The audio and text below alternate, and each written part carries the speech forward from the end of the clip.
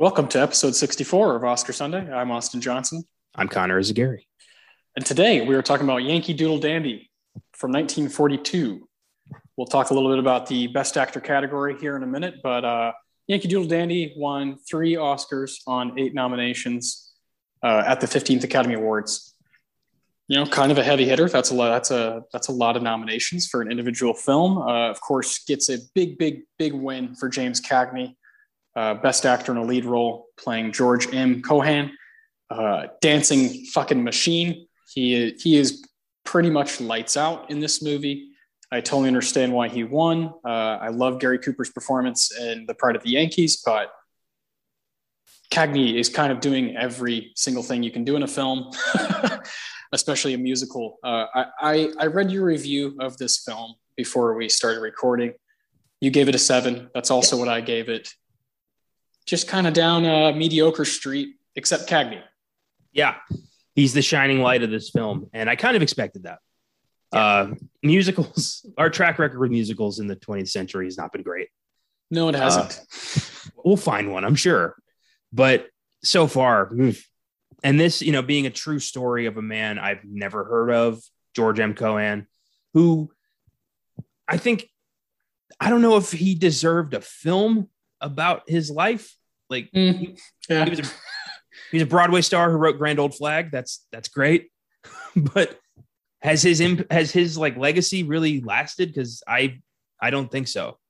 No. I think Cagney in this film has a stronger legacy than the actual guy, which is kind of for sure. Weird. And I don't know if that's just, my fandom talking, because over the course of this podcast, I've become a very big admirer of Mr. Cagney. And it's cool to see that he had such range with his work in the gangster films and then his work singing, acting, dancing, and, tap dancing his way to an Oscar in this film. Makes me want to look at some of his later work where he was kind of that guy. He's, I think, undervalued at this point. And I think Yankee Doodle Dandy is a decent film. I just think that I don't really know why I'm watching it beyond just, I want to see Cagney dance, Yeah, that's exactly how I felt watching it. Was I felt similarly to how I feel now when I'm watching every single possible Ryan Gosling role. I just love this guy. So I'm going to watch anything he does, even if I don't like it, even if the movie's not very good or it doesn't look very good. I'm going to watch it. I like this guy. I want to see what he's about. With Cagney, for us, we did an episode on Angels with Dirty Faces a long time ago now, 1938 gangster film. And of course, we both were more blown away by White Heat from the 40s than we were Angels with Dirty Faces. But Cagney is one of those guys who just brings the juice. And then seeing him dance and sing like this, which is really his passion over doing the gangster thing. You're the first person who told me about Cagney. He was doing the gangster stuff just to kind of pay his way through life. It was kind of a fundraiser for him to be able to just fucking dance and sing and do all this stuff. And it's really cool that he won his Oscar for doing that, for doing what he loved most. There's some shit in this movie that just causes it to age very poorly. It's right. It's 1942. Yeah. World War II. There's a lot of just straight up propaganda in it, very rah, go America, go USA, which I wish the movie was shorter in that regard, because it's kind of saying the same thing the whole time, Yeah. There's a few scenes that are interesting with his family. But for the most part, it's a lot of propaganda. There's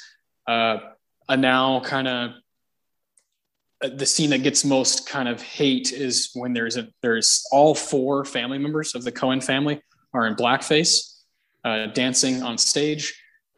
And it's just very unsettling, very weird, very out of place. And those things cause movies like this to not live on. And people just kind of fucking, all right, we're done with you. We don't need you, Well, there's other better movies from the 40s. And I understand that. But me giving it a 7 is purely on the merit of Cagney, killing it. I respect performances a lot. You know, I love when someone can truly carry a movie that's not very good. Like that's a talent. That's not easy to do. And Cagney does it here, and I understand why he won. I want to kind of hone in on the best actor category. We've done plenty of, you know, talking about this category through each episode by bringing up maybe, you know, if someone was nominated, and of course we're going to talk about it, you know, these movies that we've done. You know, one of the first times we did this, you know, Tom Wilkinson. I remember talking about him getting a nomination, you know, for In the Bedroom. We've done supporting stuff like J.K. Simmons for Whiplash. I remember talking about like, dude, what a cool win, you know. We talked about Marlon Brando on the Waterfront, you know, huge movie, obviously a Best Picture winner, and Marlon Brando, one of the best to ever do it. We've done this a lot where we love that category because it's a big time category where a lot of huge stars are there, and it's fun to kind of look at in context. If you look at any given year and you put those five guys together, like here, 1942, James Cagney, Ronald Colman, Gary Cooper, Walter Pidgeon, and Monty Woolley. I love putting those five names together, and I love doing that through the history of the Oscars. It's a lot of fun. And there have been some unbelievable performances that have actually won this particular award. Not just great performances like Cagney and Yankee Doodle, but performances inside movies that will live forever. And I want to talk about those. I want to talk about some big time wins.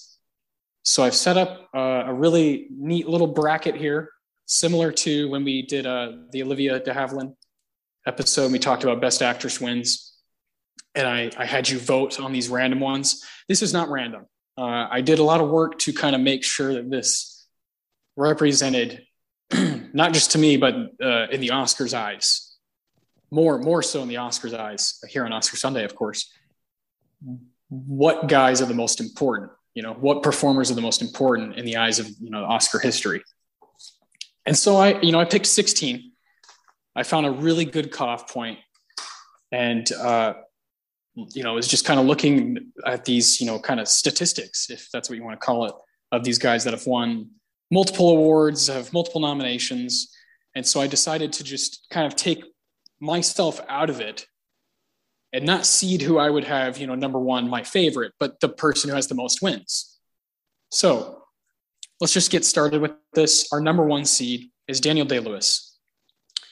3 wins, 6 nominations, all for Best Lead Actor. He doesn't really do supporting. That's not really his thing. He did back in the 80s, but once he became, you know, like Last of the Mohicans and Age of Innocence, it was like, okay, well, what are we doing? You know, this is the guy.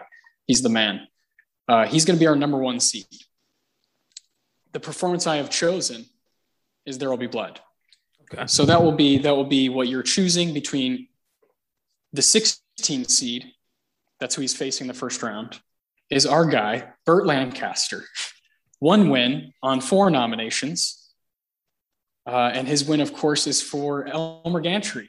So if you had to vote between Daniel Day-Lewis as Daniel Plainview and maybe Paul Thomas Anderson's best movie or against Burt Lancaster as Elmer Gantry, in Elmer Gantry, one of the coolest movies that we've been able to discover through this show. Coming right out the gate with a homer. My God. Yeah. This is a special place to be because I didn't plan this. This matchup is the most, you know, it's right up my alley. I love these two guys. I love what these movies kind of do for each other. I think a double feature of those is a good old day for somebody. Yeah, we've talked about yeah, there's no questioning it. And when I was doing this, I'm not kidding you, as far as awards and nominations, Burt Lancaster was literally number 16. And I was like, holy shit, he's the cutoff point. And he's going to go against DDL, the top dog. So I had to put Plainview versus Gantry. What do you got? Just Plainview is Gantry's dark side manifested, basically. They're the same man. And we talked about, we talked about this so many times on and off the podcast, just how these two characters complement each other. Yeah. And to cut out everything else they've done, to just ignore Lincoln, My Left Foot, Phantom Thread, to just throw all that away, to throw away Atlantic City, From Here to Eternity, toss all that away. It's just Plainview versus Gantry. That is very tough. Oh. Extremely difficult. These are two titans. Yeah. Everyone in this, as you'll see, is a fucking titan. These guys don't mess around. Burt Lancaster is technically last place with what I did. And that's, good Lord, that's saying something. We cut some big time people out. So without Elmer Gantry, there is no There Will Be Blood. I firmly believe that. I think the character of Elmer Gantry naturally evolves to a guy like Daniel Plainview for today's audiences. So with that in mind, I have to give it to Elmer Gantry. It's Burt Lancaster. Let's go. Burt Lancaster. I love DDL in There Will Be Blood, but he is 100% fucking irredeemable. Elmer Gantry still has a soul. There's still some light in there. There's still a charming person that you kind of are rooting for.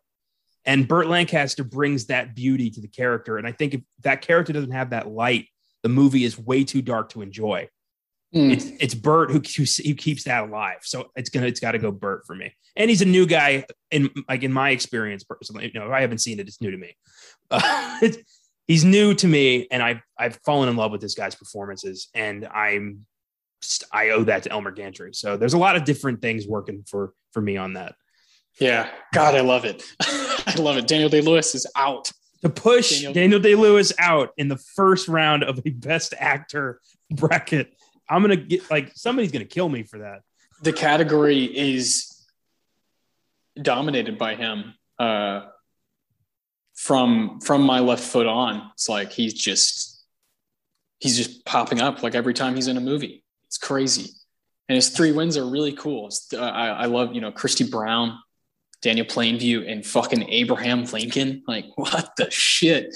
There's no argument that would make me believe that like one of these performances is better than the other. They're both just awesome. So I totally understand the Elmer Gantry discovery that we made on our I want to say it was episode 30 when we did The Apartment. That Best Picture winner, we were both kind of like, wait, Elmer Gantry is going to be the movie I want to rewatch, more and more.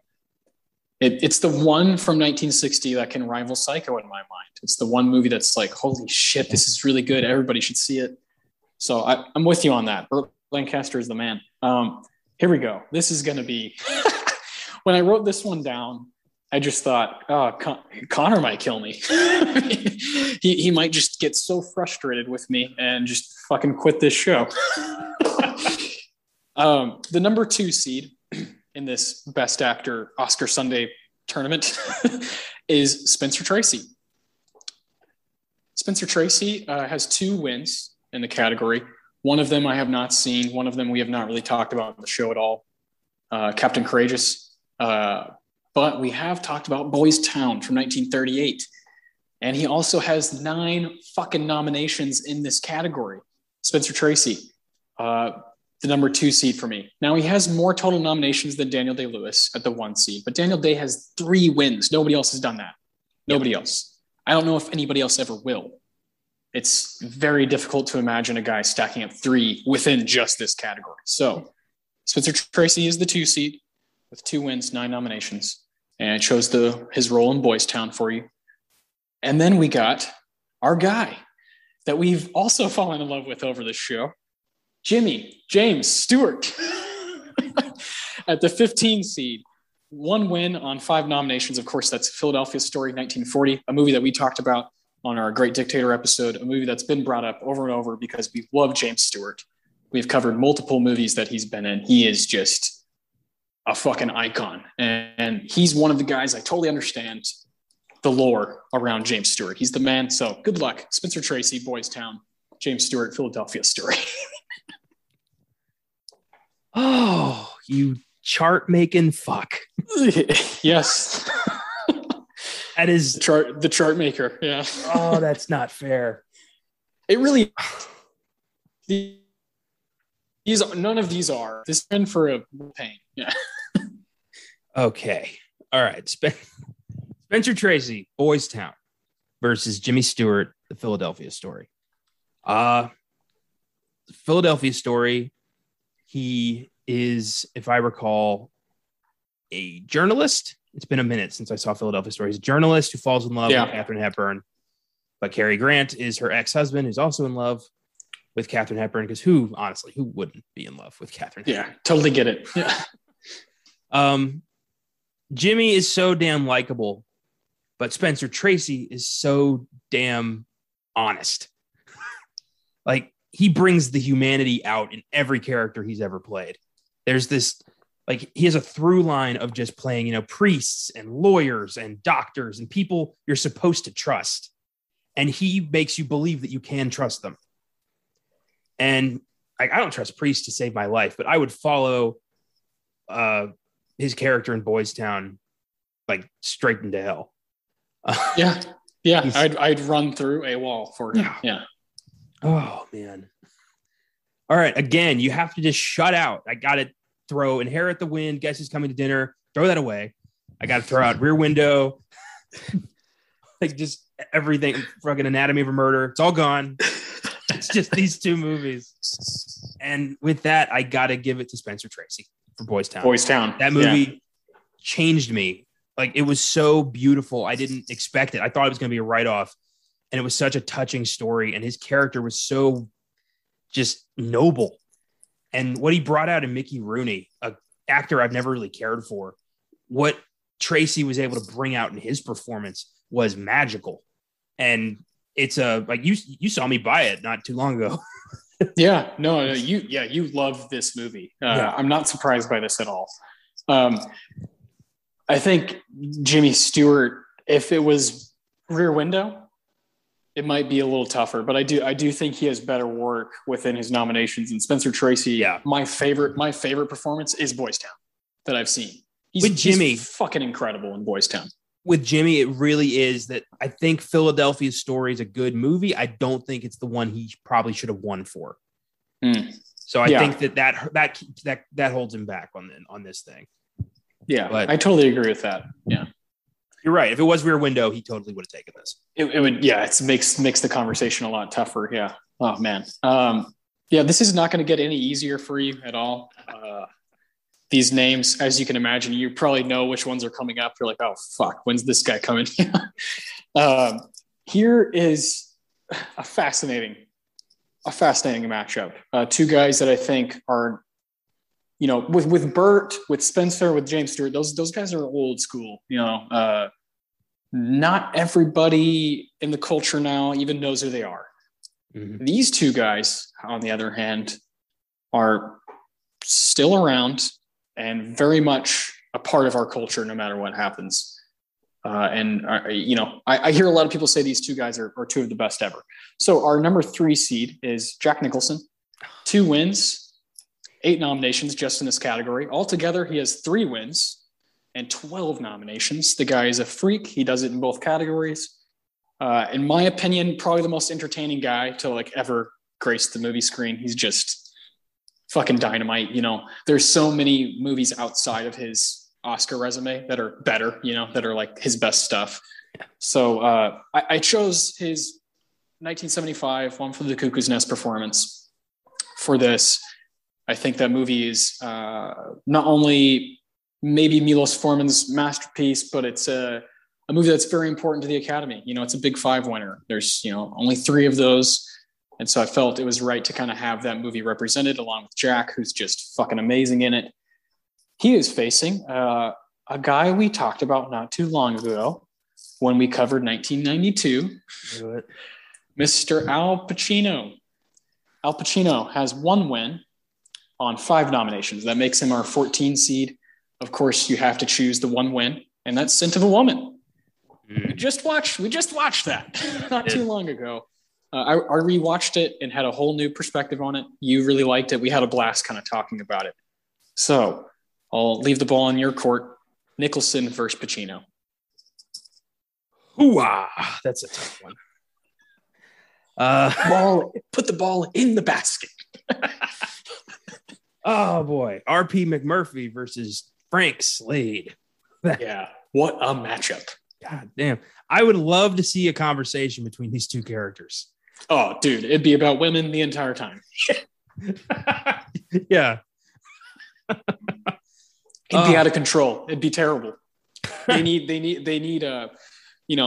he needs Chris O'Donnell. Al Pacino needs Chris O'Donnell to kind of balance him out. And with Jack, he needs fucking Danny DeVito saying, I bet a dime over and over to balance him out. Oh, Jesus. Oh boy. Geez, 3 months ago, I would have said Nicholson in a heartbeat. I would have had no respect for Pacino's performance, but after seeing it, I think that is one of the most. You've seen everything I'm bringing up. I know that for a fact. I wouldn't do that to you. Yeah, I appreciate that. Well, because then you just be like, well, I guess I'll choose The Godfather. Yeah. Oh, that would be annoying, and boring. Like, well, I don't know. I haven't seen that. Yeah, that's not fun at all. Because we're good to know that. But I do think that Pacino's win in Scent of a Woman is maybe the most underrated and underappreciated win in at least recent history.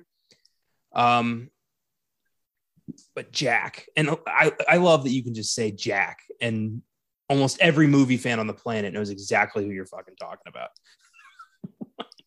Yep. I mean, that recognizable is incredible.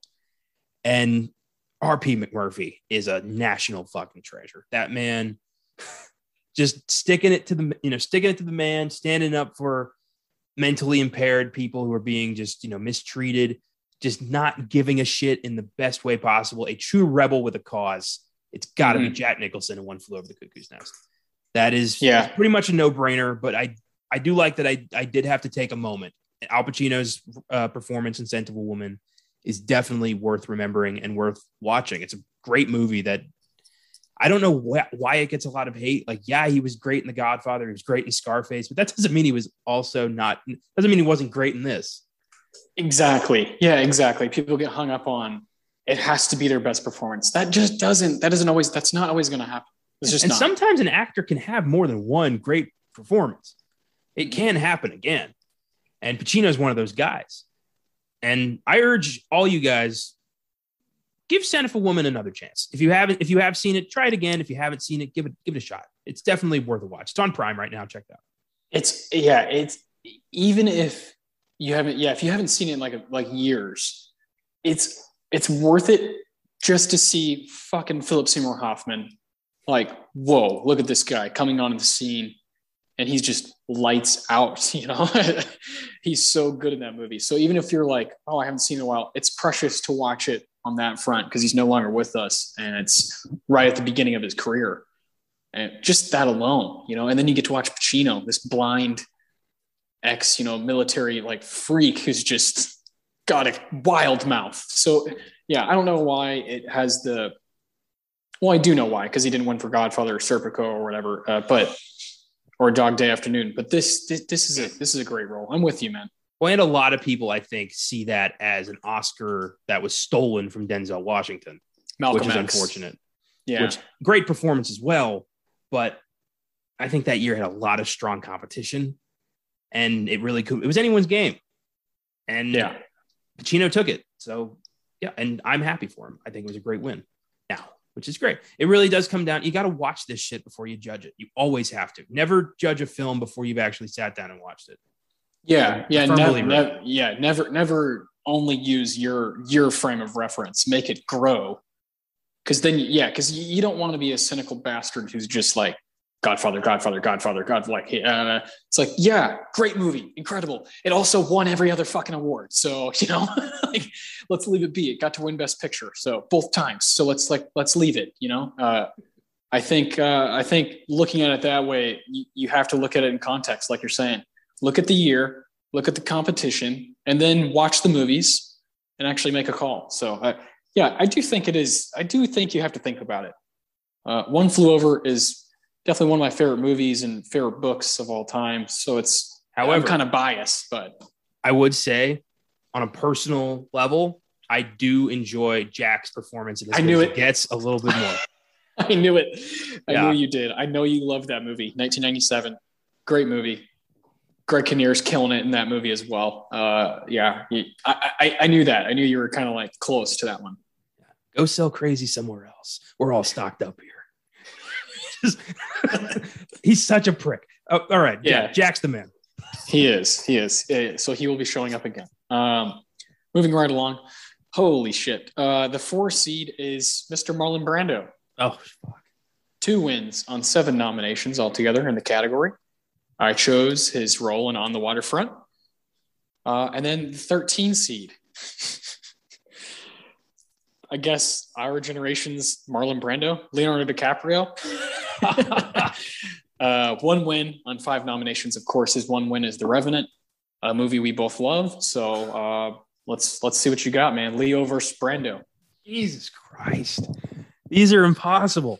Yeah. Sorry, Yankee Doodle Dandy. I'm sorry. We're just going to be talking about this stuff more.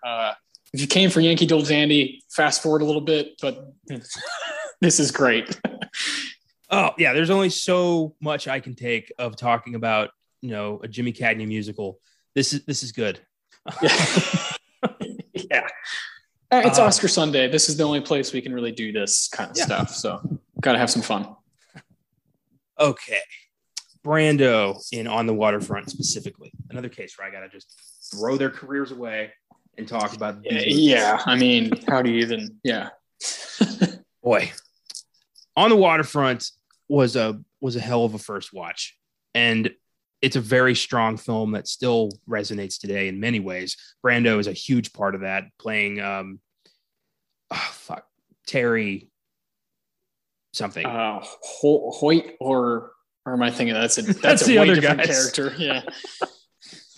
Mallory, maybe? Malloy. That is awesome. Terry Malloy. That's what it was. Terry Malloy. Yeah. There you go. Yeah, I just looked it up. That's hilarious. Thinking Will Ferrell and Mark Wahlberg, putting them in the same realm as Marlon Brando. And On the Waterfront, Brando plays a peacock, and you got to let him fly, man. Anyway. Oh, my God. It's a guy who, was a title fighter, a prize fighter who lost his chance, ended up in deep with the mob, is trapped as an enforcer, has no way out, wants to do better. It's a great role. He plays off Lee J. Cobb and Carl Malden and Rod Steiger so well. And then Leo in The Revenant, the film that finally got him the gold, where he had to pretty much just put himself through a living hell to get it. Yeah.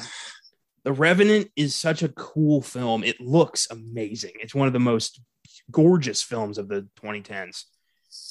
And Iñárritu is a huge part of that. And his cinematographer, whose name escapes me. Leo in that movie. For The Revenant, it's hard to say his name. Emmanuel Lubezki, I'm not really sure to say, but he's he's the man.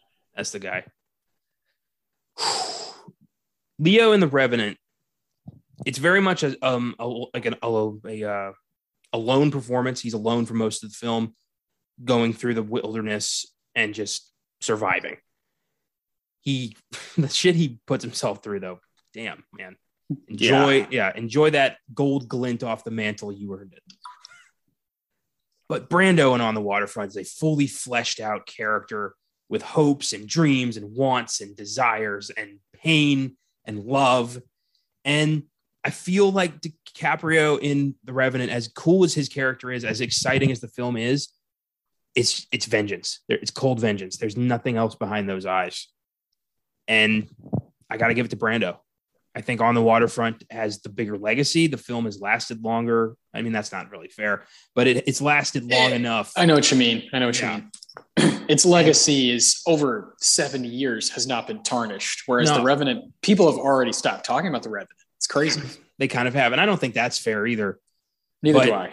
On the Waterfront, Brando especially brings the pain and showed everybody that, because up to that point, he was kind of a ruggedly handsome, shock actor almost. it was like the triple threat of Julius Caesar, Streetcar Named Desire, and On the Waterfront proved to Hollywood that this dude was a player. Yeah. And yeah, taking home the gold, his first statue for The Waterfront was well deserved. And I had a blast talking about that movie. That was a great film. Yeah, Brandon. Yeah. I can't really argue with that. I think On the Waterfront is going to be an episode I have no problem redoing on the show to do a Best Picture showdown one day. It's an absolute icon. I think it was up for 10 Oscars that ceremony, and won a lot. The only reason it wasn't movie. a Big Four or a Big Five winner is because it did not have a Best Actors nomination. If it had won that, it would have been a Big Five, which is beautiful. And doesn't that make sense? Wouldn't it make sense if it happened one night, 30s, On the Waterfront 50s, Cuckoo's Nest 70s, Lambs 90s? You would skip every decade. I think that would be really cool. Then we would be due for one like now. We'd be a little bit past due. It should have been in the 2010s. Maybe Parasite should have done it. Who knows? Really fun to think about. I have no qualms with that. Marlon Brando moves on to the second round. Here's an interesting one. I'm very curious where you're going to go. I think I have a guess, but I'm curious to hear the debate. 5 seed is Mr. Dustin Hoffman. 2 wins, 7 nominations in the category.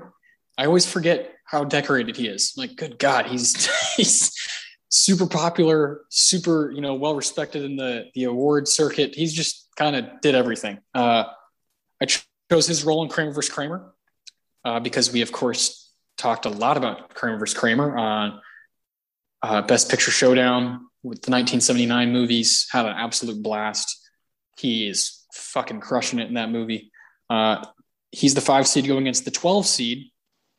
Another guy who's been, I've heard plenty of times talked about as the greatest actor of all time. We've kind of had that discussion on here when we did Awakenings. It's Mr. Robert De Niro. 1 win, 5 nominations. Of course, Raging Bull is that 1 win in this category. So went ahead and chose that. I know you love Martin Scorsese's Raging Bull. You like that role for Bobby D. So Hoffman versus De Niro. Let's hear it. Ooh. All right. I'm glad you chose Kramer over Rain Man because I definitely prefer his performance in Kramer a lot more.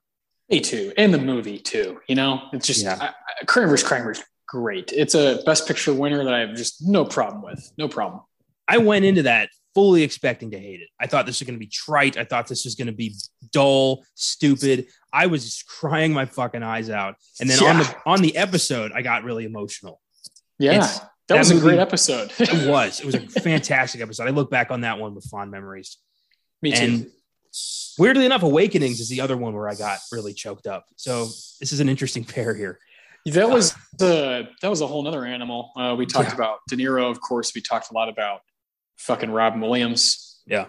And then that's when we found out about Anton Furst, the production designer who passed away shortly after working on those movies in the early 90s. He worked on Batman.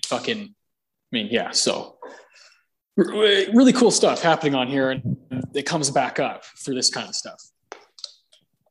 Ted Kramer versus Jake LaMotta. That's a quick fucking boxing match. But when it comes to films, performance here, De Niro versus Hoffman. That's a very interesting matchup. Extremely. De Niro in Raging Bull is really good. I don't necessarily think that's the one he maybe should have won for. I know that's a fucking hot take. I know that. Raging Bull is a cool movie.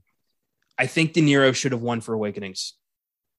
But that's the whole nother, Not going to get any arguments here, Throw it away. Yeah, love De Niro. Love a lot of his work. So nothing here. My personal favorite is Cape Fear. Yeah, but that comes against fucking Denzel and Al Pacino. So, oh boy, Ted Kramer is such a great character. You never get to see. I feel like you don't see a lot of single dad films at that time that aren't played for laughs.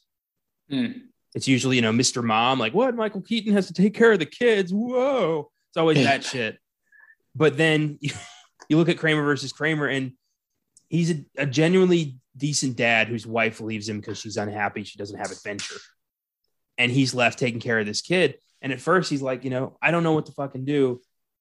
But then to see him learn, to see him want to be better for his son, to see him want this kid to succeed and want himself to succeed and know he can do this on his own is fucking inspiring and really enriching. And then when Meryl Streep comes back and is like, I want my son, you feel for the guy. You're like, fuck off. You abandoned your son. Like, you can't do this. Like, I get why he just threw the fucking wine glass against the wall. Like, I was just as pissed as he was. Oh, dude. Oh, my God. Yeah, there's a few scenes in that where he is doing some of the best work I've ever seen. And, yeah, that makes this very difficult. Very difficult. Because Raging Bull is its own unique, it's black and white. It's this really unique Scorsese boxing movie with De Niro doing crazy physical stuff. But there's something about Ted Kramer that, like that scene in the kitchen, when he's trying to make breakfast and it's going horribly, he's burning stuff and he doesn't even know how to pour orange juice and make coffee. It's brilliant. Oh, to me, man, it's when the kid challenges his authority with the ice cream. Oh, man. He grabs him and like spanks him and puts him to bed. And the kid yells like, I won, Mom. And he yells back, well, I'm all you got. Like, Jesus, man. Yeah, fuck. I think what brings it out is that I am 100% certain I am never going to be a heavyweight boxer. But I could have kids one day and it could go bad and I could end up in that situation. And you never know. And you hope you end up doing the right thing. You hope you want to be better for your kids. And there's something about that movie that just makes me think about my own family. And that performance was so humanizing and personable. And I got to give it to Dustin Hoffman. I love it. Oh, man. Robert De Niro. See you later. Dustin Hoffman moves on. Ted Kramer. I like that a lot, man. I think that's totally fair. It's a very valid way to kind of to look at both performances and choose one for personal reasons. And I think I'm with you. I think I would give it my vote as well. Love that year. God, 1979 is one of the best movie years of all time. I never in a million years thought I would be okay with the film that defeated Apocalypse Now for Best Picture. I know. I've had people tell me that listen to that episode. They're like, what the fuck are you talking about? How the hell? And I'm like, just watch it. Yeah. That's all you got to do is do the work and you'll understand. Yeah. Watch him Breaking Away. Watch Norma Ray. Watch all that jazz. Those movies are really good. It's a cool group. Yes. Yeah, that's wonderful. So the 5 seed Hoffman moves on. That means we are on to quite possibly the most interesting matchup of the first round. We've had some stuff that's lined up, like Daniel Day versus Burt Lancaster. That made sense. Brando versus DiCaprio. That makes sense. Now here we have polar opposite performers. The 6th seed is Mr. Gary Cooper. 2 wins, 5 nominations. Chose his role in High Noon, 1952, of course. And then his competitor is the 11th seed, and that is Denzel motherfucking Washington. 1 win, 6 nominations in the category. And of course, that's for his role in Training Day. 2001 versus 1952. Gary Cooper versus Denzel.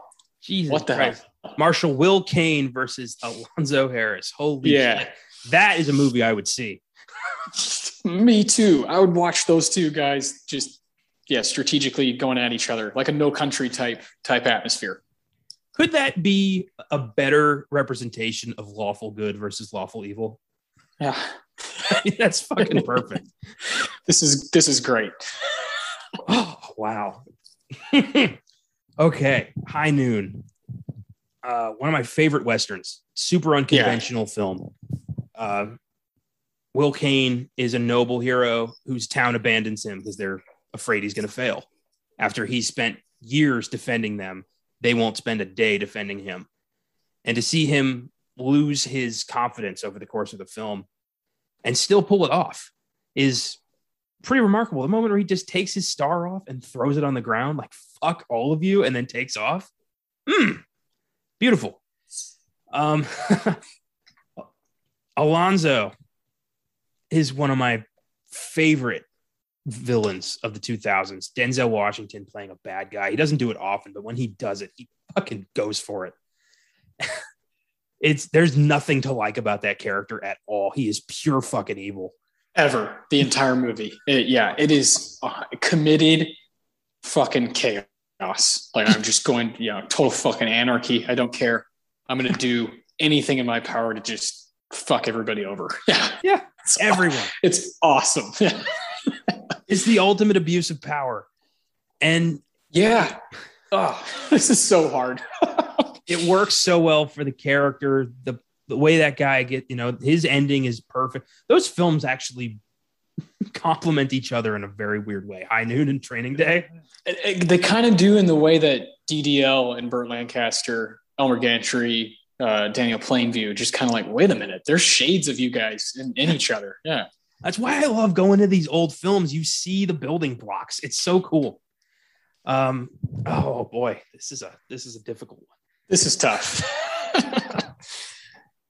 Just because of how memorable he is and how twisted and how just unforgiving. It's got to be Denzel in Training Day. Man. Yeah.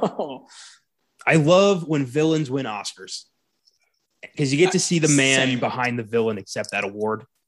And 9 times out of 10, it's a humble, like, thank you so much, kind of quiet man. And I get that from Denzel. He's like, I just love the work. But you put him in front of a camera and you give him that script and he's going to fucking go insane. Yeah. And, every second of that, King Kong ain't got shit on this guy, and neither does Gary Cooper. Yeah.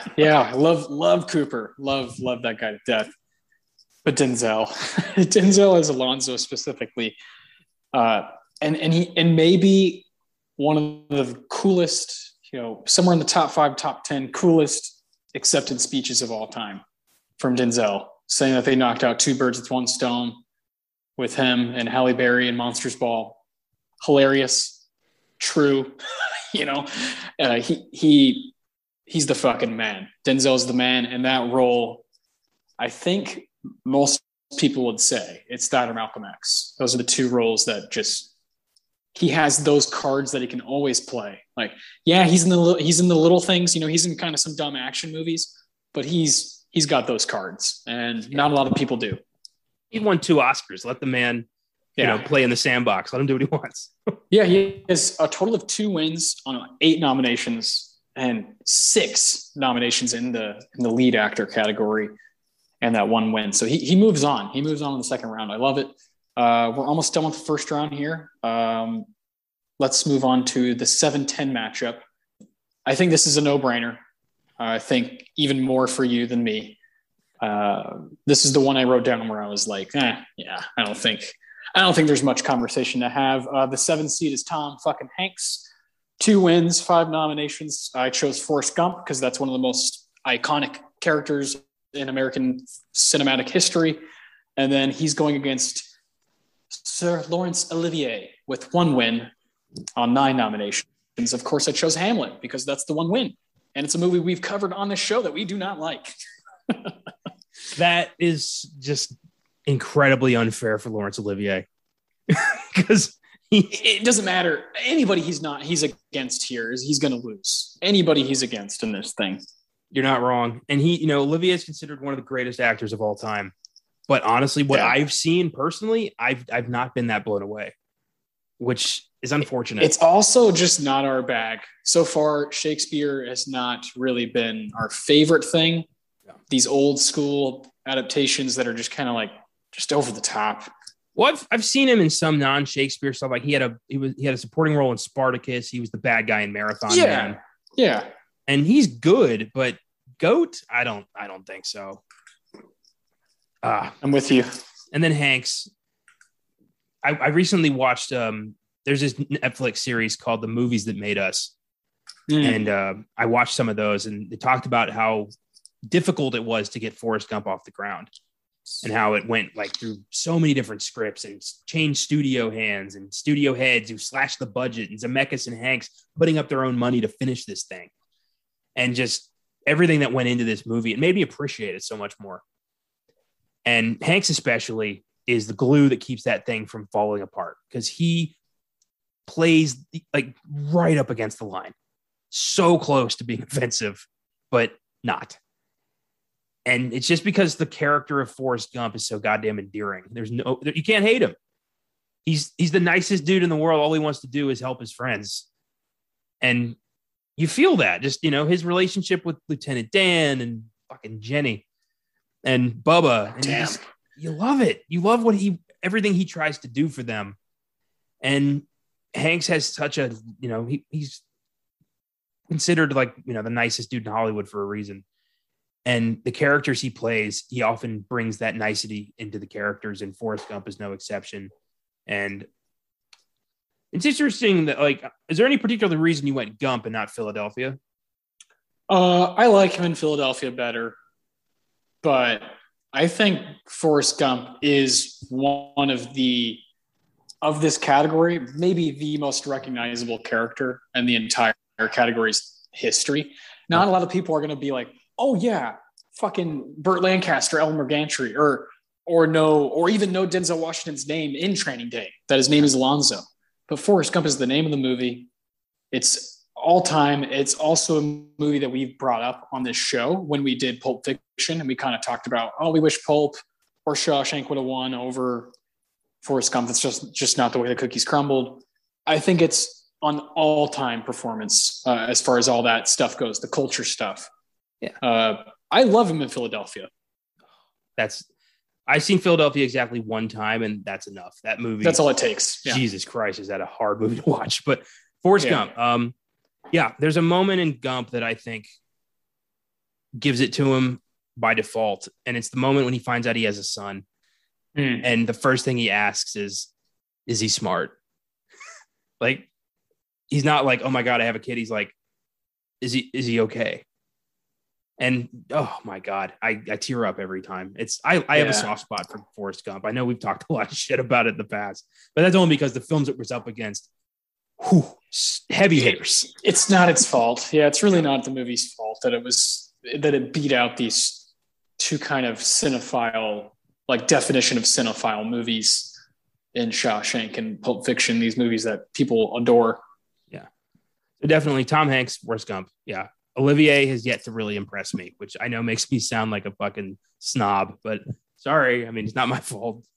I think it makes you sound the opposite of a snob, because a snob would be like, Laurence Olivier, he should be moving on to the next round. It's like, no, straight up Gump, especially Gump versus Hamlet. It's no fucking competition. I sat through 2 hours and 40 minutes of fucking Hamlet. I was not impressed. I don't get it. I don't need it. Yeah. Exactly. I thought that was going to be the easiest one of this whole opening round. That one or this next one. And this is the last one of the first round. We'll move on to the second round, speed this thing up a little bit.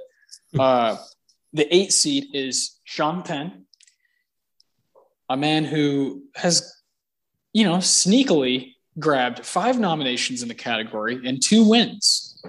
I don't think a lot of people know that or think that when they think Sean Penn. He's going against the guy who just won. The 9 seed, Anthony fucking Hopkins. 2 wins on 5 nominations. On 4 nominations. Anthony Hopkins, I chose his performance from 1991 as Hannibal Lecter in Silence of the Lambs, a role that could take this whole thing. Okay. It was Milk, right? With Penn? Yeah. I like Sean Penn in Mystic River, but I think whenever, 20, 30 years from now, when we look back, I think playing Harvey Milk in the Gus Van Sant movie, 2008, great movie. I think that's going to be the one that people will point to. Yeah.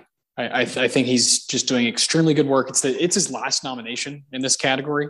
He hasn't got one since. And it's, really, really cool win. I also think in Mystic River, he's like teetering on supporting. Like he's not, there's a lot of main characters in that movie, Yeah. with Kevin Bacon, Tim Robbins, and him all kind of sharing to me. Whereas in Milk, he's fucking running the show. That's true.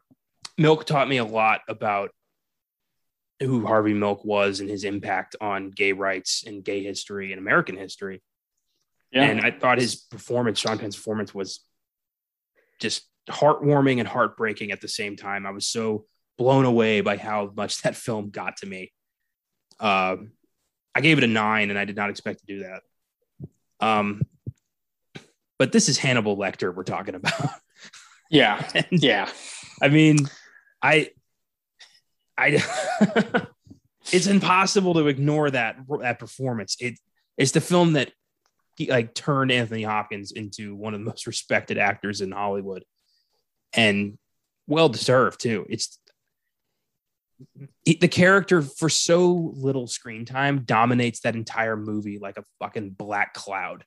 It's insane. He has such a presence about him.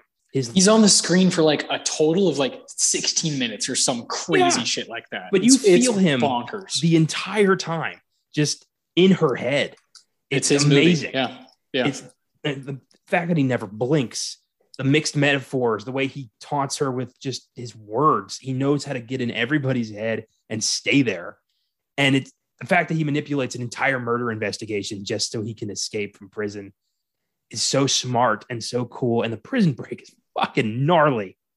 And that movie is one of the greatest films to ever win Best Picture.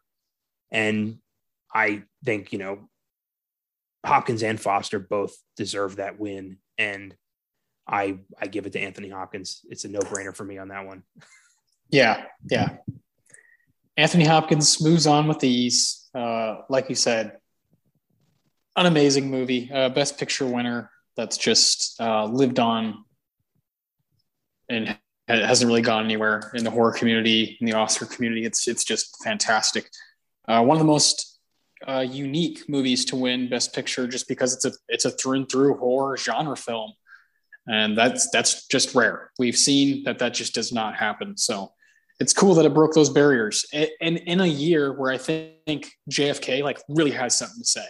It's a movie that kicks ass and has amazing performances, and Oliver Stone is definitely at the top of his game. So that's crazy, that I still think Lambs is probably, it's probably right that it won.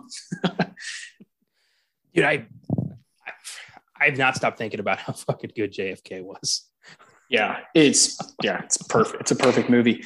Man, we have 8 actors here that have moved on to the second round. This is going to get even tougher. Now we kind of know where you're at with each role. Let's see what you do matching them up against other people. So let's get straight to it. I'm going to skip over the 1 seed because the 16 seed, Burt Lancaster. Let's just do it now. Let's just go in order. Let's go Burt Lancaster, Elmer Gantry. A total, he has 1 win, total of 4 nominations in the category. Going against the 9 seed who just moved on, Anthony Hopkins, Silence of the Lambs. What do you got? Shit. Oh boy. Hopkins and Silence of the Lambs, I absolutely love. And he's such a strong villain, and he's exciting, and he's creative, and you want him to like you. It's weird. He's a bad guy who feels like, you get along with him. It's odd. And of course you've got, Buffalo Bill to kind of balance him out. Is this guy as evil as this dude who's ripping women apart? And then you've got Elmer Gantry, a very layered performance of a man who I think truly wants to do the right thing, but finds himself incapable of doing it. He doesn't know how to be a good person, but he wants to be a good person. I get that vibe from Elmer Gantry. He sees this dodge as a way to maybe find peace with himself, and it gets out of hand. But you're kind of with him the whole time. You feel this journey, you understand it, and you want to see him succeed. And in that respect, I can't believe I'm saying this. I'm going to give it to Burt Lancaster. Whoa. That's crazy. I want to see how this plays out. Jesus Christ, I wasn't ready for that. I thought you'd say it's really close, but overall, Hannibal Lecter is just the super iconic character. Elmer Gantry, the 16 seed, has taken down Daniel Day-Lewis and Anthony Hopkins. Dude, believe me, I am just as, if not more, surprised than you are. I love it. Oh, I love it. All right. Okay, let's see. The 2 seed moved on to the second round, so we'll go over to the other side of the bracket here. That would be Spencer Tracy in Boys Town. 2 wins, 9 nominations in the category, going against the 7 seed, Tom Hanks. 2 wins, 5 nominations. Forrest Gump versus Spencer Tracy in Boys Town. What's his name in Boys Town? I want to say Father Flynn. What's that? Flynn sounds right. Let's check it out. Boys Town. Father Flanagan. Flanagan. Okay, there you go. Flanagan against Forrest. Yeah. Nate, the 2 most likable, decent human beings in this bunch here. Yeah. Denzel off camera. I'm talking characters. Oh, characters. Yeah. Okay. Yeah, for sure. Oh my God. Yeah. Everybody else has a little shit in them. Yeah. Oh, Forrest Gump versus Father Flanagan. I'm going to give it to Tom Hanks. I love Forrest Gump just as a character. I love him telling his story and just all the interactions he has and how there's not a bad bone in this guy's body. He believes in the right thing. Just, the phrase or the line, I may not be a smart man, but I know what love is. That's beautiful. And yeah. That's all you need. Yep. That's beautiful. I figured you'd lean that way, but that's a good little matchup in Connor's world. Hanks versus Tracy. Let's see. The 3 seed, back to Jack Nicholson. 2 wins, 8 nominations. We're taking his role as R.P. McMurphy and One Flew Over the Cuckoo's Nest against Alonzo Denzel Washington in Training Day, the 11 seed, 1 win on 6 nominations. I can picture Alonzo being the piece of shit cop that arrested R.P. McMurphy. Yeah. And RP's like trying to convince him, like, come on, man. Like, I'll join your crew. What do you got to do? I got to get one of those fucking vests. Yeah. He just like tries to bite him. He's like, I'm crazy. See, take me to the lockup, mental hospital. Come on, take me there. Come on. Oh boy. It's Jack. It's gotta be Jack. R.P. McMurphy's just such an iconic character and such a fun piece of shit to watch. Alonzo, there's just such a darkness. You're kind of afraid of what he's going to do next. With RP, you're like, oh, what's he going to do next? You're just kind of waiting for the, yeah. And he leads this crew of misfits in a way that is just, like inspiring. And somehow this kind of weird guy who's trying to just fuck everything up and just create chaos. He's like, he's having a blast with fucking Martini. I love Danny DeVito in that movie. Oh my God. He's an agent of chaos at first, but when he Brad Dourif's character, Billy. Yeah. When he latches onto him, becomes kind of an unofficial mentor. And when he, kills himself out of fear of what his mother's going to think of him, RP's reaction to that is so human and just like, it's very much a "you killed my friend" reaction. Like, how could you do this to him? And he had an opportunity to leave. He could have just fucked off, but he didn't. And yeah, it cost him, but he inspired hope in these people in a way that they didn't have. And it's fantastic. He gives them all a reason to like wake up and see what's going to happen the next day. And when he's offering the gum, it's like, you son of a bitch, you can talk. And he's so excited. He's, stomping his feet. That is peak Jack Nicholson. That run he does Chinatown in 74, Last Detail in 73, One Flew Over the Cuckoo's Nest. And then, of course, he does The Shining, our personal favorite, as Jack Torrance. And you just, all of that assholery and that just like, what is he doing? It's so prevalent all the time, always, but you love him. You just love him to death. Straight up. Yeah. Like the scene where he's, just calling out the baseball game is so endearing and like God, pure rebel. It's perfect. Yeah. That's something else. That scene gives me chills everywhere. Come on, he's running second base. Come on. And they're all looking at the TV. Like he's like conducting an orchestra. Yeah, it's beautiful what he's doing in that movie. An orchestra of hope. Yeah, I love that. Love that character. Love that movie. No arguments here. Training Day, I think, while it's an awesome movie and it's just wicked entertaining, there are times when the screenplay is like, okay, it's a little too coincidental. Yeah. It's a little like, that works out great for you. Yeah, and and they make Los Angeles seem like it's this tiny town. Of all the gangbangers in all the world, you just happen to end up in the bathtub of a guy whose sister you saved earlier that day. Yeah, on a completely different side of town of Los Angeles, one of the biggest cities in the world. Yeah, all that stuff is like, okay. You had to make it fit. Okay. But One Flew Over the Cuckoo's Nest is just a masterful kind of story. So it has that going for it too behind it. All right, this is the last matchup of the second round, and then we'll move on to the final four. This is good stuff. We have the 4 seed versus the 5 seed. Both have 2 wins and 7 nominations. Gotta love that. Marlon Brando on the Waterfront versus Dustin Hoffman, Kramer versus Kramer. Both Best Picture winners too. This is cool. Oh boy. Oh fuck. Damn. Yeah. Could have been a contender. Both movies we've done on the show. Yeah.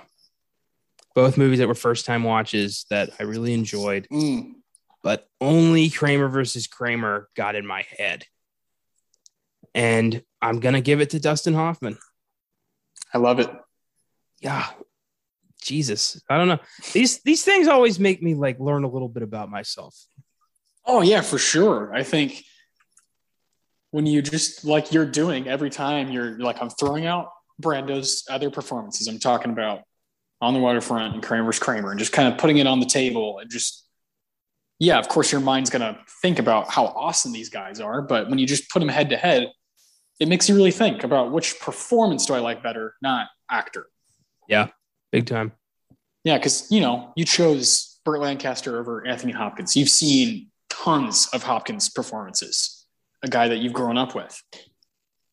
But Lancaster in Elmer Gantry is something to behold. Yeah, I've seen Silence of the Lambs 100 times. I've seen Elmer Gantry once, and this dude has not left my head ever since. Oh, I love it, man. So cool. All right, well, we're at our final 4. This is a very interesting group. We have the 16 seed, the 7 seed, the 5 seed, and the 3 seed. Fascinating. So we'll start with the 3 versus the 7, and that is Jack Nicholson versus Tom Hanks. Jack. It's Jack. Yeah. At this point, like there's not much to explain about the films. Like y'all know what I think of these movies. It's going to be pretty quick. Exactly. Let's see. Other side. 16 versus 5. Burt Lancaster, Dustin Hoffman. Oh shit. All right. Burt. Yeah. It's definitely Burt. Let's go. Oh, I love how far he's gotten. That so character cool. is so fucking creative and so interesting. And so I could watch a 12-season TV show about that guy. I want to know everything about Elmer Gantry. Is that even his real fucking name? Probably not. Probably not. Yeah.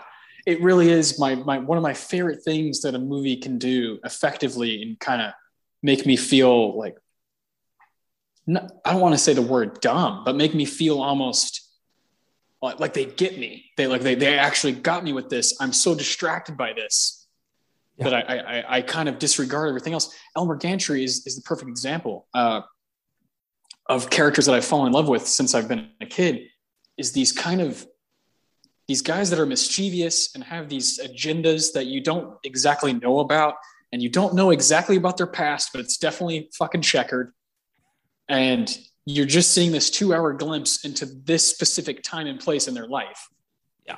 And that's why it reminds me so much of Daniel Plainview. It's like, dude, what happened to this guy as a kid? Like, fuck, you know, we only see him as most of his adult life as he's fathering a young son and then going up until his son is in his 20s. And that's it. That's all we see. We don't see the end. We don't see how he got so fucking evil. Like, I love shit like that. It kind of leaves you bits and pieces to just kind of, all right, kind of put these together myself and just enjoy this particular snippet of life I'm seeing. And Elmer Gantry is great. Yeah, there's certain movies that treat you like new friends. Like you just met this person. You're now a part of their life going forward. You don't know their whole story. All you know is what you are now a part of. And I love when that happens. Yep, me too. It's something I found out as I kind of confronted why do I like these things. It's one of the things I found out, oh, that's why I love Paul Thomas Anderson's movies, is that basically is what The Master is. It's like this fucking guy that comes back from the war and is clearly like a little bit messed up. You know, something definitely happened, but we don't know exactly what. And then you have PSH on the other end, just like, oh my God, I definitely don't want to know how he got there. Like, that guy's fucking losing his mind. You know, and Boogie Nights, Burt Reynolds' character is like, okay, yeah, there's like 10 movies that could be about his life before Mark Wahlberg comes into play. I love that trope. I love when a guy has that kind of talent that he can do that with his characters, where I'm like, who gives a shit? This is so fascinating. Yeah. How does one become a pig fuck cult leader versus the king of porn in the San Fernando Valley in the 80s? How does, like, what kind of decisions lead you to have that kind of a life? You'll never know. Exactly. Burt Lancaster in Atlantic City. Jesus fucking Christ. Like, it got to the point where I was viewing that film as a fucking sequel to Elmer Gantry. Like, this is the next step in that guy's life. Yeah. Yeah. Of course he's going to become a fucking gangster. Why not? He's been a preacher. He's been a card player. He's been a con man. Cross this off the fucking bucket list. Yeah. Yeah, exactly. It makes total sense. Fascinating. Yeah. I love this stuff, man. Well, here we are. The final round is 16 seed, Mr. Burt Lancaster, who almost didn't even make the cut to be in this tournament. He is in the final with his one win on 4 nominations, Elmer Gantry, versus Jack Nicholson, one of the most decorated actors of all time. 2 wins, 8 nominations just in this category as R.P. McMurphy, One from the Cuckoo's Nest. Here we go. I take it you were not expecting this to be the final here. This looks like what it would be for me. I don't know. I would have had a hard time. That first round matchup between Burt and Daniel Day. I love There Will Be Blood. I've seen it so many times. It would be very hard. I was stumped by you taking Elmer over Hannibal Lecter. That blew my mind.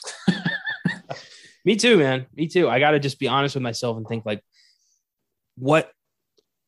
I don't know. I honestly don't know what it is. There's some it factor that Burt has in Elmer Gantry that just makes me want to keep watching. That movie could be 8 hours long and I would not stop watching it.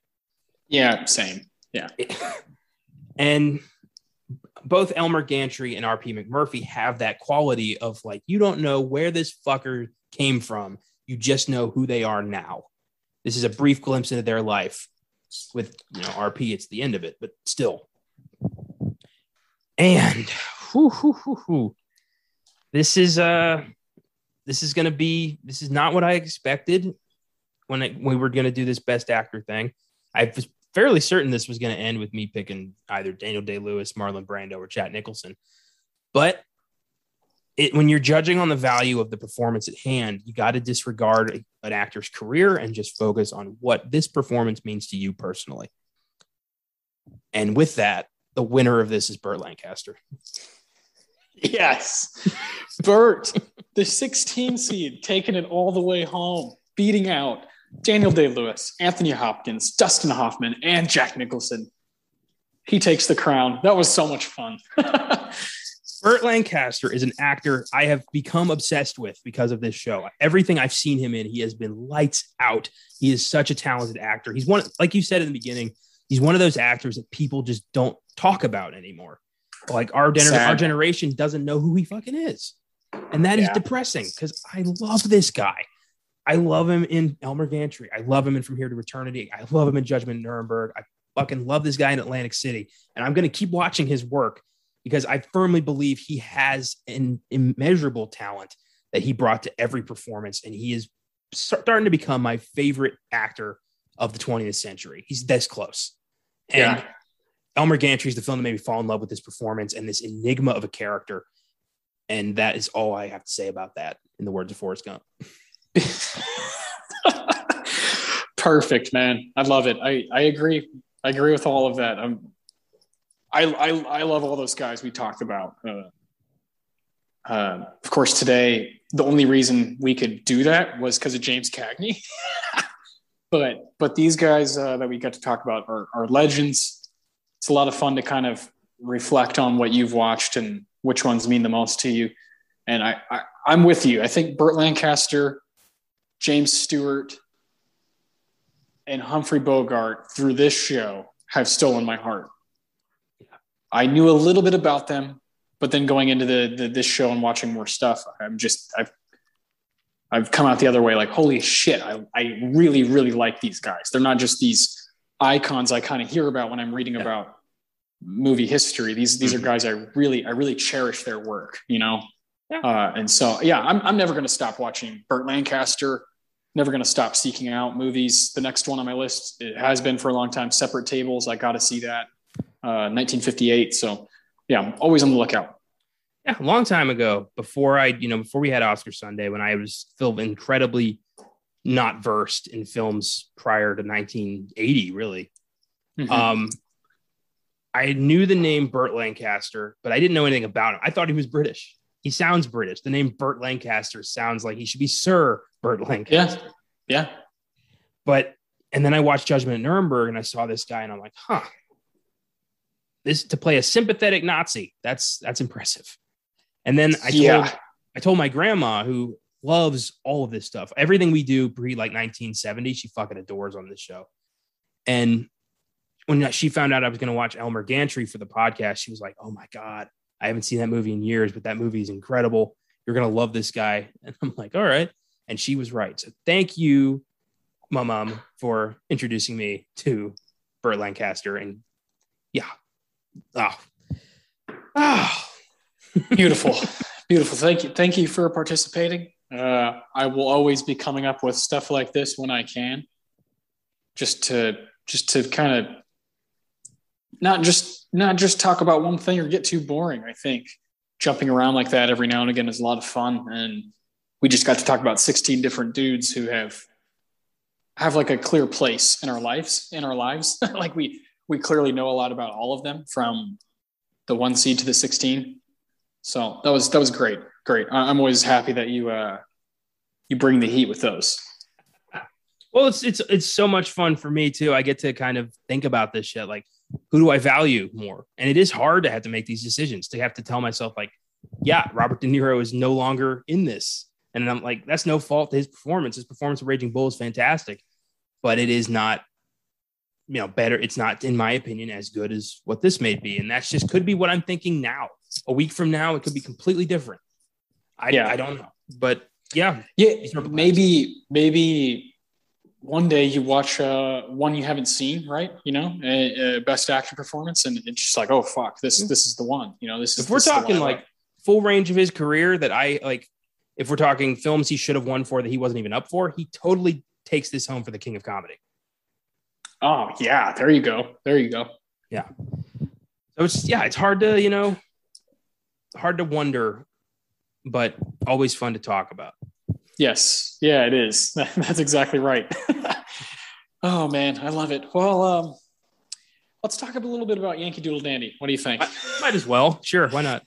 I want to talk about some more individuals. I've got 6 people I want to bring up here, pretty quickly. It doesn't have to take too long. This movie's got some heavy hitters, of course, Cagney himself, but the director of the film is Mr. Michael Curtis. Sure you've heard that name before if you've seen a movie called Casablanca. He was nominated for Best Director 5 times with one win. So Captain Blood, 1935. Four Daughters, 1938. Angels with Dirty Faces, 1938. Yankee Doodle Dandy, 1942. And Casablanca, of course. He won his only solo Oscar here as Best Director. Casablanca came out in 1942, but it missed like the cut, so it didn't compete until 1944. So really one of those weird ones where Casablanca actually came out technically the same year as Yankee Doodle Dandy, but didn't compete until the next Oscars. The 30s and 40s are filled with shit like this, where you're just like, nothing makes sense. Sometimes foreign films don't compete for like a fucking decade. So it's really stupid, but this is an impressive resume. I've seen 3 of these movies. Haven't seen Captain Blood or Four Daughters. Yep. I'm in the same boat. I think it's interesting that Captain Blood was a write-in candidate. Apparently, like not an official nomination, but enough people were like, give this guy an Oscar, that he ended up on the ballot. Wouldn't that be cool if that happened now? Where like, oh, you know what? Fuck it. Put Robert Downey Jr. up for Iron Man. Come on. With how fucking juvenile people are today, it'd be like Joaquin Phoenix competing against like These Nuts or some stupid shit like that. Yeah. Oh, that's brilliant. So good. James Cagney, again, is kind of the reason we got to do the Best Actor conversation. He was nominated 3 times in the category, got 1 win, so he barely missed the cut. Burt has 1 win, 4 nominations, so that was kind of like that was it. Like you can't be any lower than this, you know. And with Cagney, it's just 3 nominations and 1 win. So he had Angels with Dirty Faces, Best Actor in a Lead Role. Again, a movie we talked about a long time ago on this show. He won, of course, for Yankee Doodle Dandy, 1942. And then his last nomination comes in 1955 for Love Me or Leave Me. Haven't seen that one, but I like Cagney. You know, Cagney is a guy I'm definitely open to watching more stuff. He's impressed me in every movie he's in, even if the movie doesn't, you know, kind of win me over. Well, it's remarkable he wasn't up for White Heat. I mean, his performance in that is fucking heat check. I mean, good Lord. And I think it's interesting. I just looked up Love Me or Leave Me. In that, he plays a gangster who marries a song and dance lady. So he gets to kind of combine the 2 things he's known for. Oh, that's perfect. That makes total sense. Yeah. Cagney. Yeah, he's great. His eyes are, I've talked about Bogey. Bogey has some of the most amazing eyes I've ever seen on the screen. Cagney's in that conversation. He just, it's like, holy shit, you know, you can't look away. He looks like bizarro Jack Lemmon. Yeah. Like an evil Jack Lemmon. That's perfect. I love Jack Lemmon. Jack Lemmon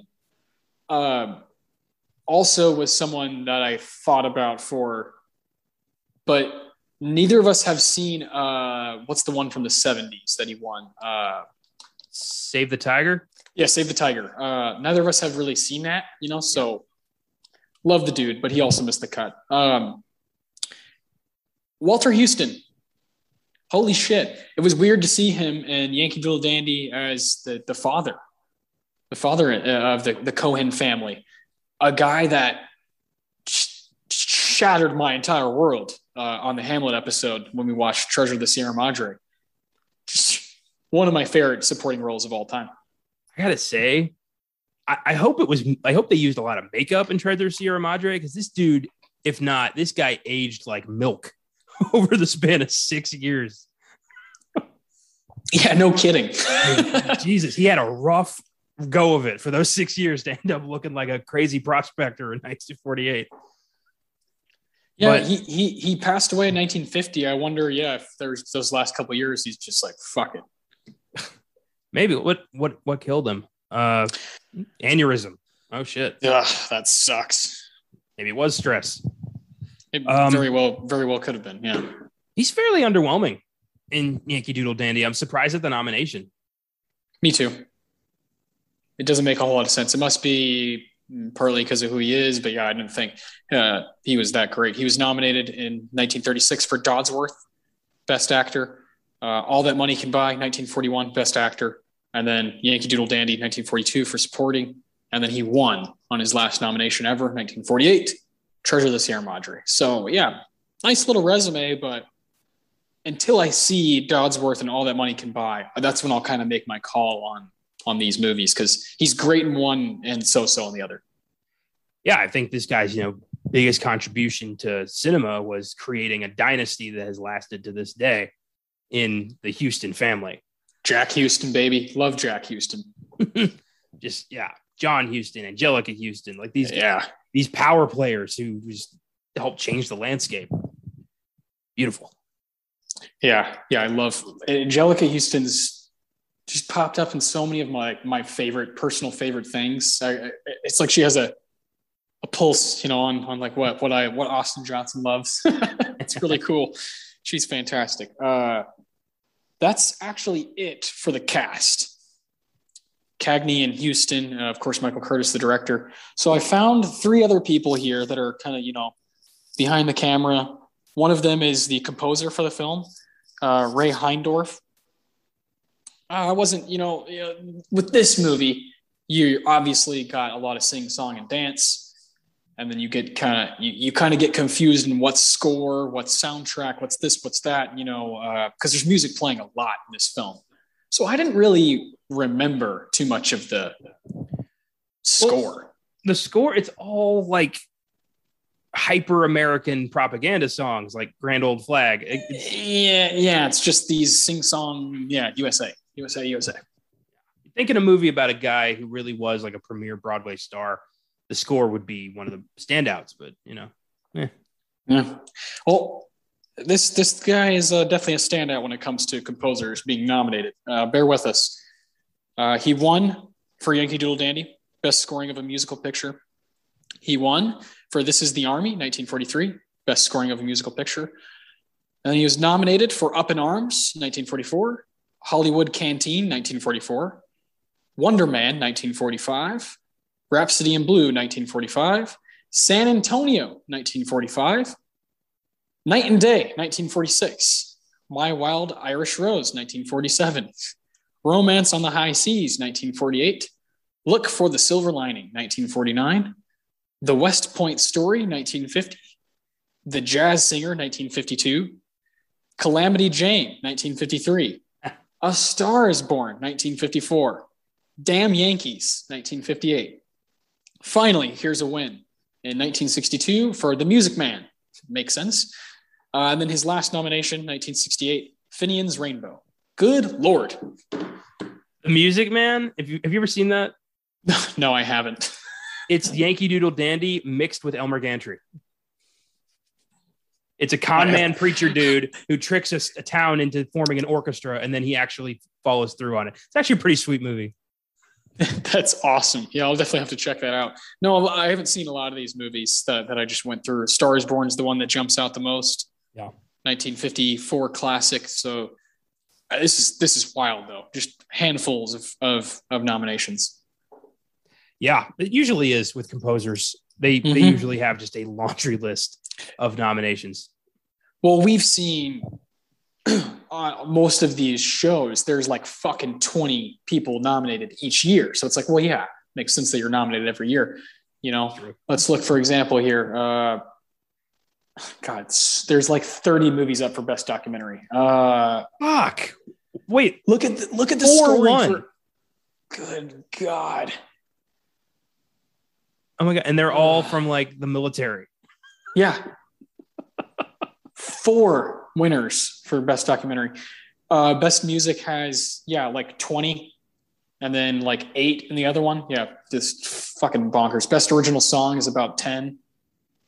Best sound recording is about 15. Yeah, it's just silly as fuck. So it makes sense that these people are nominated over and over and over. Next guy I want to bring up is our cinematographer, which there's some cool stuff going on in Yankee Doodle Dandy. There's a particular scene where I was kind of stunned by how things were moving and how things were shot and the lighting. I thought it was really cool. So this is another guy who has a lot to say here. Best cinematography nominations for James Wong Howe. Check it out. Algiers, 1938. Abe Lincoln in Illinois, 1940. Kings Row, 1942. The North Star, 1943. Air Force, 1943. Winner for Best Cinematography, The Rose Tattoo, 1955. The Old Man in the Sea, 1958, nomination. Another win in 1963 for HUD, a movie that I just fucking gotta see. Seconds from 1966, he gets nominated. And then his last nomination is Funny Lady, 1975. Wow. Pretty impressive. That's like 40 years of of work where he's nominated in almost every decade. So it's some movies that I definitely want to see, or, I know have a good reputation. Yeah, same here. It is odd. I know. I want to say this delicately. You don't see a lot of Asian cinematographers in the 40s.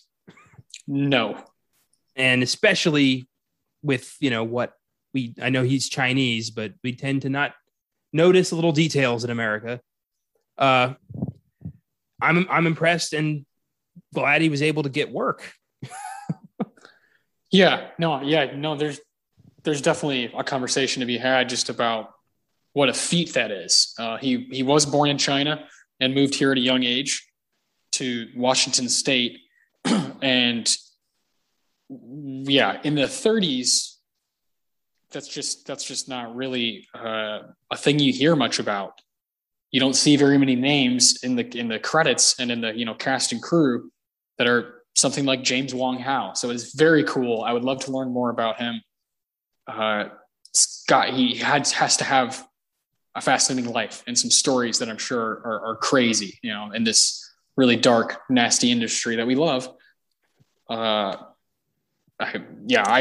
struck me right away, man. I don't think that's really. I would think it's weird to not talk about it, to just be like, oh, it's normal. No, it wasn't. So that guy should be getting his flowers. Yeah, I'm right there with you, man. Oh man, last guy I want to talk about here before we kind of breeze through the 15th Academy Awards and talk about our awards is George Amy, the film editor for Yankee Doodle Dandy. Not, only 3 nominations altogether here, but movies we've already brought up. Yankee Doodle Dandy nominated in 1942. Air Force got the win in 1943. Movie that all these guys seem to have worked on. Rain Heindorf and James Wong Howe and George Amy. So that's cool. And then nominated in 1945 for Objective Burma. All film editing. Gotta think that it's not an easy job to just take hours and hours of Cagney singing and dancing. You're like, Jesus Christ. Gotta splice this stuff together. I'm always fascinated by the people who are kind of in the cutting room, making those hard decisions. I'm sure I would not get along with a lot of them, but at the same time, what a fascinating job. Oh yeah. I've always thought I'd make a pretty decent editor, but then again, I don't know how to do it. So that's probably a pipe dream. And I'm sure any real film editor out there is like, shut the fuck up, kid. So shit's fucking hard. Yeah. What the hell do you know about it? Yeah. That's great. Well, man, we could just make fun of the 15th Academy Awards for having 19 fucking nominees in every category. Yankee Doodle Dandy, I mentioned earlier, has 8 nominations altogether, 3 wins. We've kind of talked about them here through these people, and we both definitely appreciate what Cagney's doing, but it's not a movie that I think, if the category were just 5 movies, I don't think Yankee Doodle Dandy should be anywhere near it. No, me too. It's pretty atypical. I mean, it's pretty typical of this time. Combines, big budget musical with World War II, pro-American propaganda, which was just being pumped out of Hollywood in the early 40s, just nonstop. You can do it. Do your part. And a lot of it was justified, and we did win. And that's one of the few wars where I'm like 100% certain, we were the good guys, which is nice.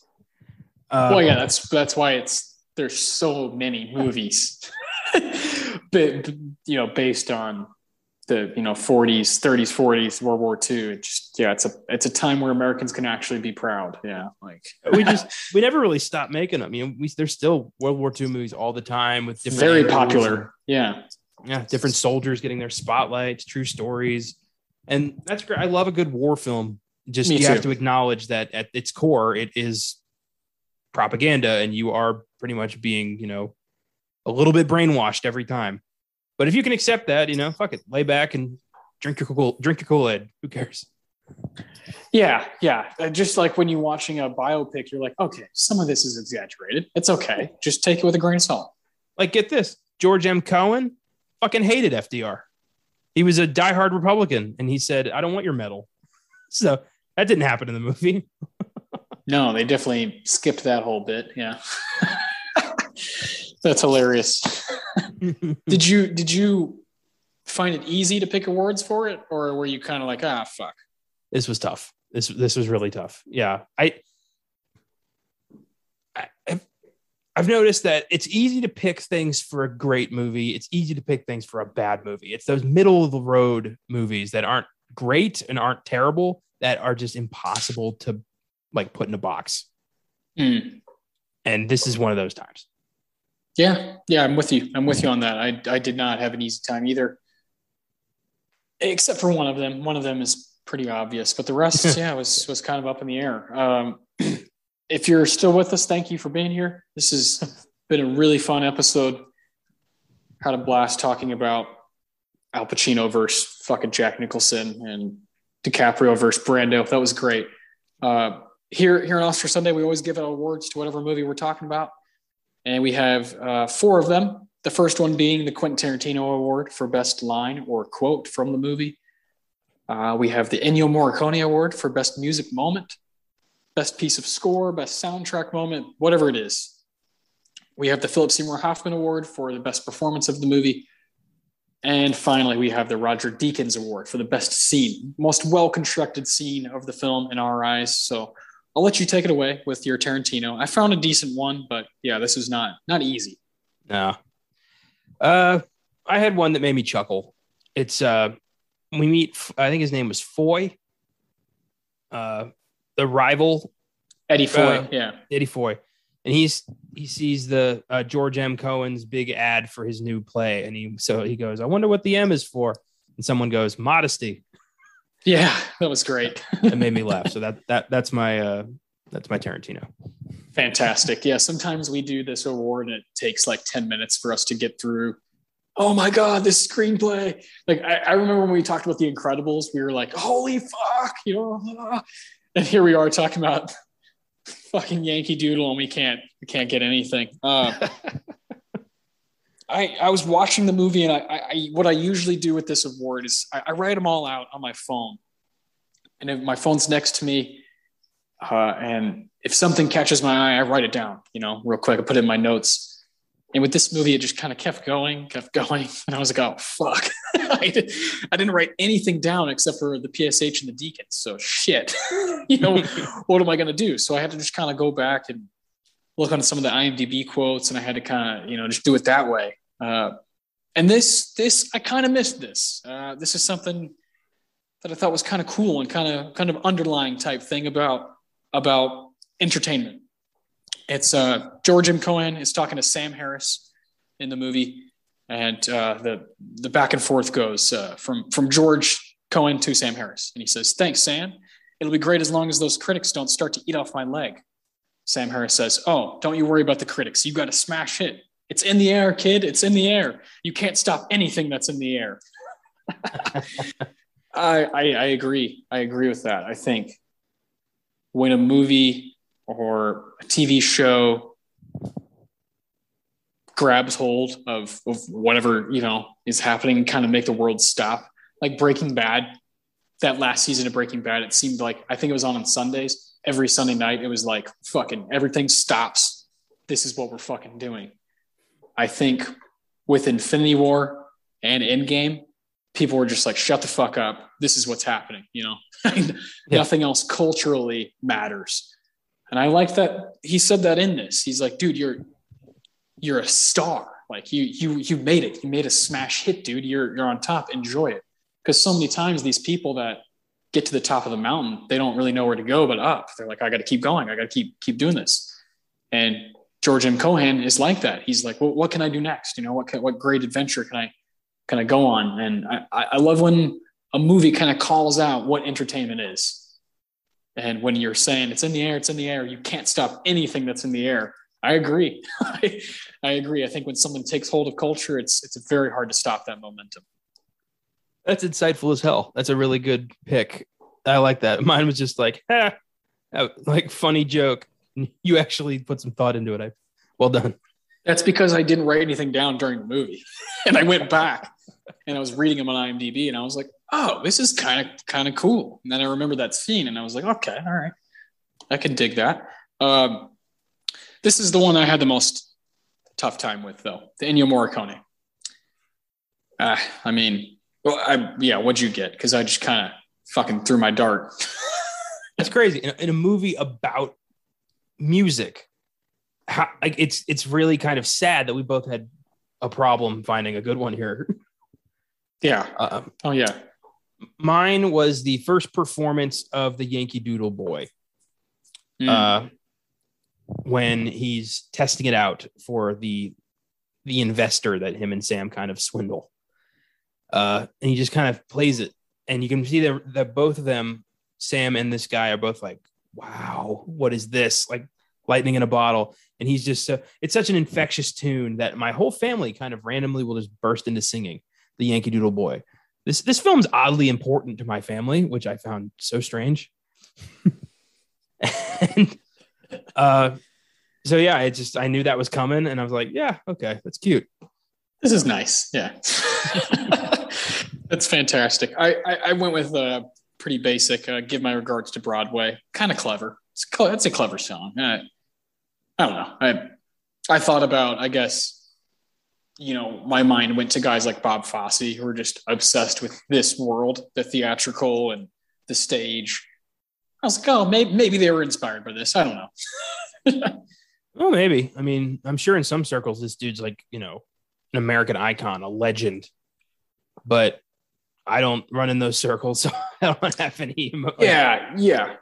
I got no emotional connection to this guy. His title, George M. Cohan, was the man who owned Broadway, so I just don't know about that stuff at all. Like, it's not my realm, not my world, but occasionally I will enjoy musicals, just very rare. Like you mentioned earlier, from the 20th century, I have a hard time with this genre. They're all pretty much the same. There's not a lot of variety. They're all following a similar story with very similar sounding songs and score. It's hard to place, if you play me the score from 3 different ones, I don't think I'm going to be able to tell you what movie it's from. Exactly. I remember talking about that a lot when we did 1959's Anatomy of a Murder, because fucking Duke Ellington. And we were like, that makes a huge difference in a 40s or 50s movie when you have like a distinct musical taste and style and touch. Damn straight. Oh, man. All right. We got 2 more awards left, my man, and we can get the hell out of here. Yankee Doodle. I'm starting to think this movie is kind of like a 6. Maybe a 7 is too good. I'm kind of thinking the same. I think I was like, Cagney, but is that enough? I don't know. The PSH. Yeah, it's Cagney. Who else is going to be? It's James Cagney by leaps and bounds. It's not even close. Yeah, he's good. He's clearly in his element. He's been wanting to do something like this. He finally gets the chance, gets to show off his immense talents as a showman. And that's great. I'm happy for him.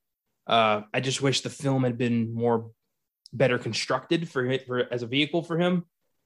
Yeah, he's good, but he might not be enough to hold this thing together. I thought he was, but the more I talk about him, more I'm like, I don't know. Yeah, I'll suggest checking out White Heat over it. Yes, 10 times out of 10. Very true. I Angels with Dirty Faces and The Public Enemy, I thought had more over this one too. And I gave those both 7s. So what does that say? What does that say about Yankee Doodle? Here we are, the Deacons, the last award of the night. Usually this is the most fun, but I just didn't really know what to go with here. Super tough. I chose the first meeting between George and Mary when she thinks he's this old, like 70-year-old theater man who's been in this game for 60 years and tries to ask him sage advice. And he's just like, well, I'm going to mess with this girl a little bit. Like, that was funny. Like, yeah, when you get to be my age, you got to think about like, did I try hard enough? And then he like dances for her and he's got the wild ferocity of a 20-year-old. And she's just like, how are you doing that? I thought that was funny. Yeah, he's great. He really does use his space to his advantage. James Cagney. Yeah. He's able to kind of dance around, and I can't tell how tall he is. Is he short? Is he a short guy? He seems like a short guy. Let me look that up. The way, yeah, like you said, he's just kind of like a Tasmanian devil, just kind of bouncing around. Like it's pretty fun to watch. Cagney that was a great scene. Yeah, true. He was only 5'4". He was really short. Holy shit. Yeah, that's small. Yeah. Explains the chip on all of his gangster shoulders there. Yeah, little man syndrome. Yeah, just kind of like, come on. That's perfect. It makes sense that he could pull that off. Low center of gravity too for dancing. Can just kind of. I think the choreography won him the Oscar. It had to have. I mean, in terms of performance, there's a few like moments that stand out, like when he's talking to his dad on his deathbed. But overall, the dancing is the stuff that had me most invested. Even the songs I thought were kind of half-assed sometimes. Oh yeah, extremely. I was just like, oh shit, this is kind of a letdown. You thought this production was going to be really amazing, but it was just kind of redundant at times. But I mentioned this to you last night when we got to see fucking Dan Cummins at the Laugh Out Loud Comedy Club in San Antonio. Yeah, that was an absolute blast. That was Thursday night. We're recording this late Friday night. If you're listening, it's fucking Sunday. So yeah, lots happening.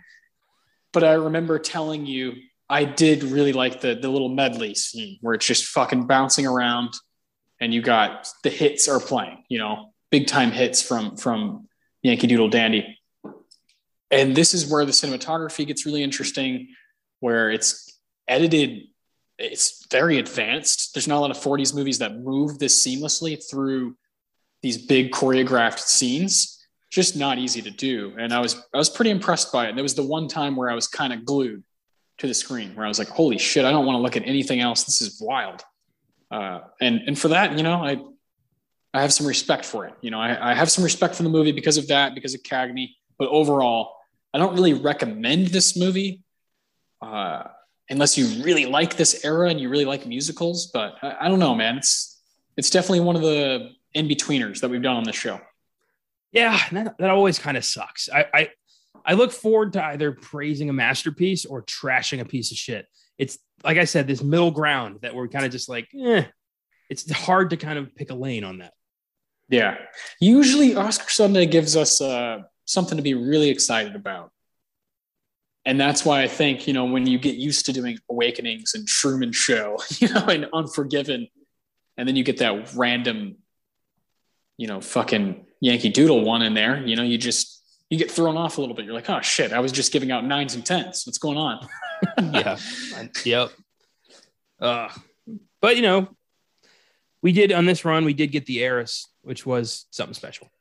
Yeah, we got to talk more about Charlie Chaplin, Martin Overdue. I loved that. I love doing that. And yeah, the Heiress is fantastic. Spellbound, we were a little bit different. We had different opinions on that one. And I think we think similar here on Yankee Doodle. But next week, you know what time it is, man. It's episode 65, which means it's a Best Picture showdown coming you guys' way. Connor and I have been doing some legwork, doing movies from 1946, the 19th Academy Awards. The Best Picture winner is The Best Years of Our Lives. We're going to be talking about that movie a lot. We're going to give awards out to it next week. It is a winner that neither of us have seen. We're both very excited to finally get to it. This group of nominees is just 5. That's partly why we chose this year.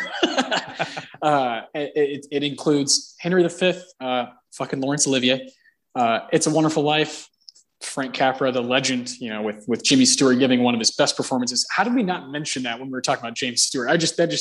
It's such an iconic, like, great movie, one of the best American, kind of family movies of all time. So that's funny. And then we have, to finish off, The Razor's Edge and The Yearling. So next week, come on back for episode 65. Always fun to do a Best Picture showdown. Talk about 5 different movies. We're going to rank them.